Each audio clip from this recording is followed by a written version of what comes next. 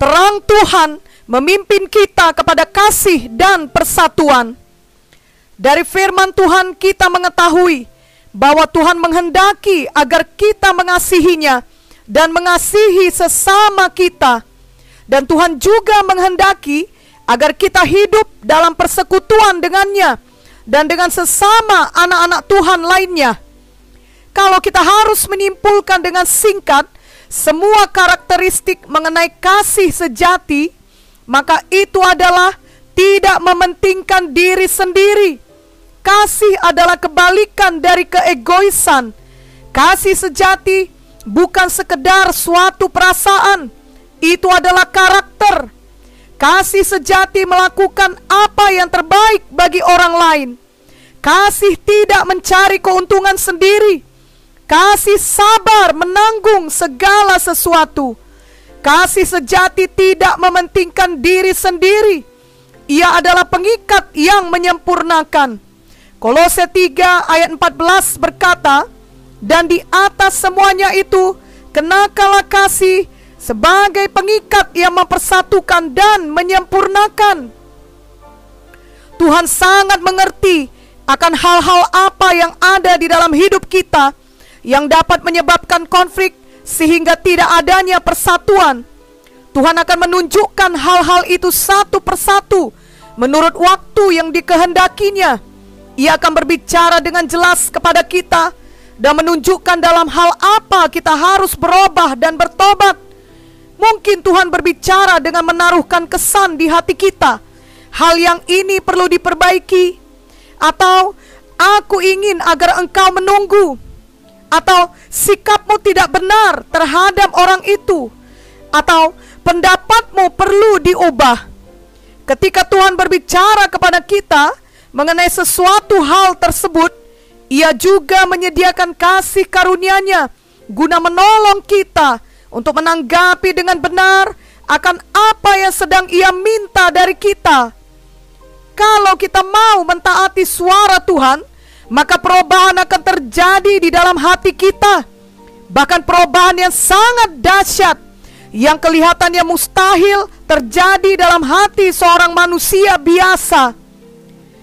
Ada sebuah kisah yang terjadi di Korea, di mana saat itu sedang terjadi perang, dan pihak-pihak yang bertikai pun saling membunuh.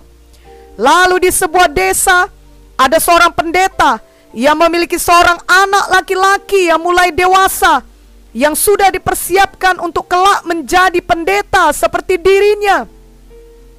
Namun suatu malam, ada grup pemberontak yang menyerang desa mereka dan membunuh anak laki-laki satu-satunya itu.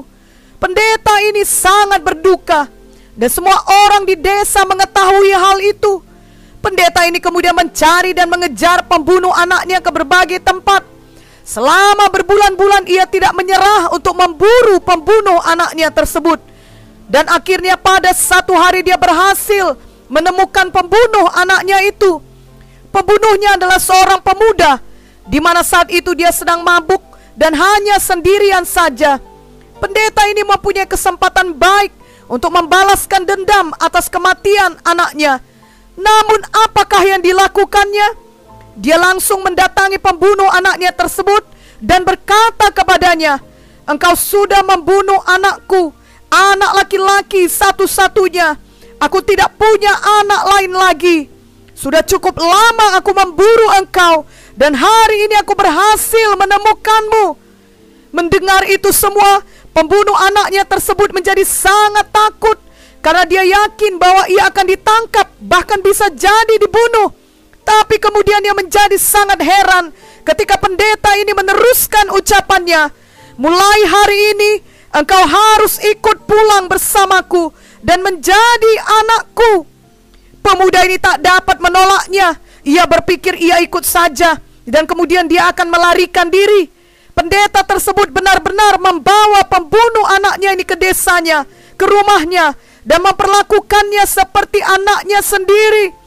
Pendeta ini berbuat baik kepadanya, walau pemuda ini tidak layak menerimanya. Setelah beberapa lama, hati pemuda ini mulai menyadari bahwa pendeta ini benar-benar peduli kepadanya dan mengasihinya. pendeta ini pun kemudian menceritakan tentang kasih Yesus kepada pemuda tersebut. Dia menceritakan Tuhan Yesus yang sudah mati di kayu salib untuk mengampuni dosanya. Dan pendeta ini juga mengatakan bahwa dia juga sudah mengampuni dosa pemuda itu yang sudah membunuh anaknya. Ia kemudian berkata bahwa ia benar-benar mau mengangkat pemuda itu sebagai anaknya. Kasih yang begitu besar dari pendeta tersebut membuat hati pemuda itu yang tadinya keras mulai berubah. Lambat laun dia pun menjadi percaya kepada Tuhan Yesus. Beberapa tahun kemudian dia menyerahkan hidupnya untuk masuk sekolah Alkitab dan dididik menjadi pendeta seperti yang seharusnya terjadi pada anak kandung pendeta itu. Sungguh luar biasa. Hanya kasih Yesus yang dapat membuat pendeta itu mengampuni pembunuh anaknya dan bahkan mengangkatnya menjadi anaknya sendiri. Hanya kasih Yesus juga yang dapat mengubahkan hati seorang pembunuh menjadi seorang pendeta. Hanya kasih Yesus yang dapat mempersatukan pendeta dan pemuda pembunuh anaknya. Sebenarnya hal seperti ini adalah hal yang mustahil bagi pemikiran manusia. Tetapi sesungguhnya kasih Yesus yang sama besarnya juga telah tersedia bagi kita semua. Namun kita harus mau menerima dan menanggapi kasih tersebut. Seperti kisah di atas, tidaklah mudah bagi pendeta tersebut untuk mengasihi pemuda yang telah membunuh anaknya. Tentunya tadinya hati pendeta ini dipenuhi kesedihan mendalam, juga dipenuhi amarah dan dendam kepada pembunuh anaknya. Namun kemudian terang Tuhan memimpin dia kepada kasih. Ia mau dan rela menerima firman Tuhan mengenai pengampunan sebagai suatu kebenaran. Itulah terang Tuhan. Ia tidak mengeraskan hatinya. Ia bersedia untuk mengampuni pembunuh anaknya. Sama juga halnya dengan pembunuh tersebut. Setelah ia menerima tindakan kasih dari pendeta itu, ia tidak mengeraskan hatinya. Ia tidak melarikan diri. Ia mau bertobat. Ia datang kepada terang Tuhan. Setiap kali kita mau datang kepada terang kebenaran Tuhan, maka suatu perubahan akan terjadi di dalam hidup kita. Itulah yang kemudian akan menyembuhkan bagian hati kita yang gelap, yang penuh dengan kebencian, kemarahan, dan keegoisan, dan kemudian membawa kita kepada kasih dan persatuan seperti kisah di atas. Berjalan dalam dosa berarti berjalan dalam kegelapan. Adalah dosa yang menghancurkan hubungan kasih dan menghancurkan persekutuan.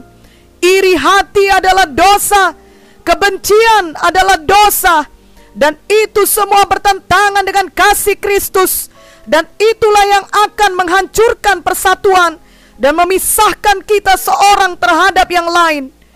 1 Yohanes 2 ayat 9 sampai 11 berkata, barang siapa berkata bahwa ia berada di dalam terang, tetapi ia membenci saudaranya, ia berada di dalam kegelapan sampai sekarang.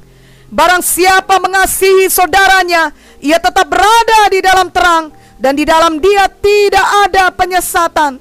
Tetapi barang siapa membenci saudaranya, ia berada di dalam kegelapan, dan hidup di dalam kegelapan.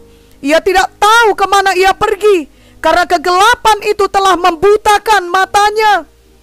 Seperti pendeta dalam kisah di atas yang mau datang kepada terang Tuhan, maka biarlah kita semua juga mau datang kepada terang Tuhan. Pendeta ini mempunyai alasan yang kuat untuk tetap membenci, dan secara manusiawi ia berhak untuk membalas setelah semua kesakitan yang dialaminya.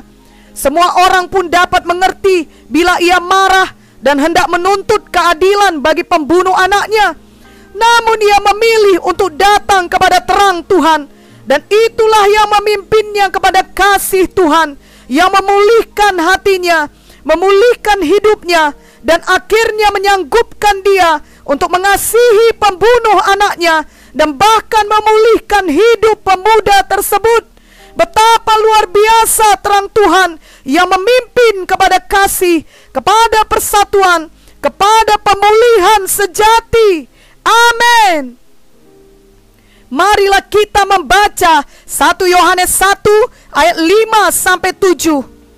Dan inilah berita yang telah kami dengar dari Dia dan yang kami sampaikan kepada kamu.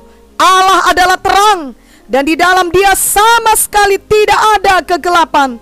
Jika kita katakan bahwa kita beroleh persekutuan dengan Dia, namun kita hidup di dalam kegelapan, kita berdusta dan kita tidak melakukan kebenaran.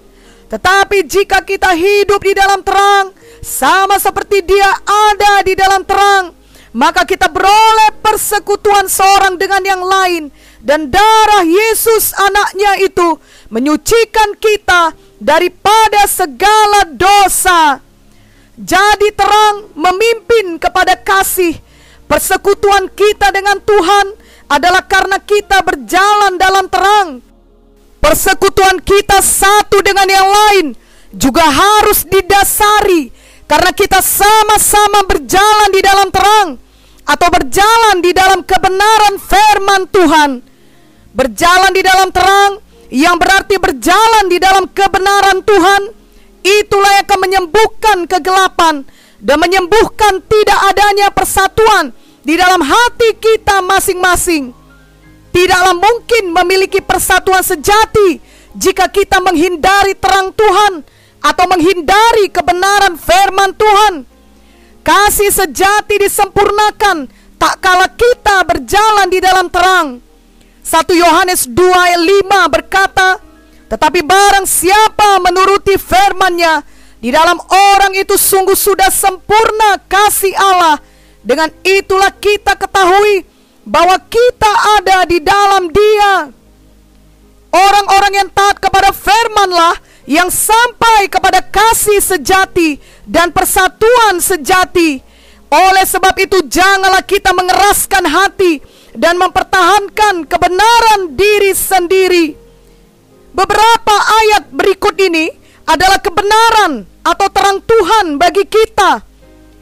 Roma 15 ayat 1 sampai 3. Kita yang kuat wajib menanggung kelemahan orang yang tidak kuat, dan jangan kita mencari kesenangan kita sendiri. Setiap orang di antara kita harus mencari kesenangan sesama kita demi kebaikannya untuk membangunnya. Karena Kristus juga tidak mencari kesenangannya sendiri, tetapi seperti ada tertulis, kata-kata cercaan mereka yang mencerca engkau telah mengenai aku. Matius 16 ayat 24. Lalu Yesus berkata kepada murid-muridnya, setiap orang yang mau mengikut aku, ia harus menyangkal dirinya, memikul salibnya, dan mengikut aku. 1 Petrus 1 ayat 22. Karena kamu telah menyucikan dirimu oleh ketaatan kepada kebenaran, sehingga kamu dapat mengamalkan kasih persaudaraan yang tulus ikhlas. Hendaklah kamu bersungguh-sungguh saling mengasihi dengan segenap hatimu. Marilah kita mau mentaati firman Tuhan ini. Marilah kita mau mentaati apa yang dikatakan Roh Kudus dalam hati kita. Marilah kita berjalan dalam terang Tuhan. Terlebih-lebih dalam masa pandemi COVID-19 sekarang ini, betapa pentingnya kita mengetahui dan mengalami kebenaran firman Tuhan ini dan berjalan dalam terang. Marilah kita berjalan dalam kasih sejati dan persatuan sejati, sebagaimana yang dikehendaki Tuhan bagi kita semua anak-anaknya yang dikasihinya dengan kasihnya yang kekal selamanya. Amin.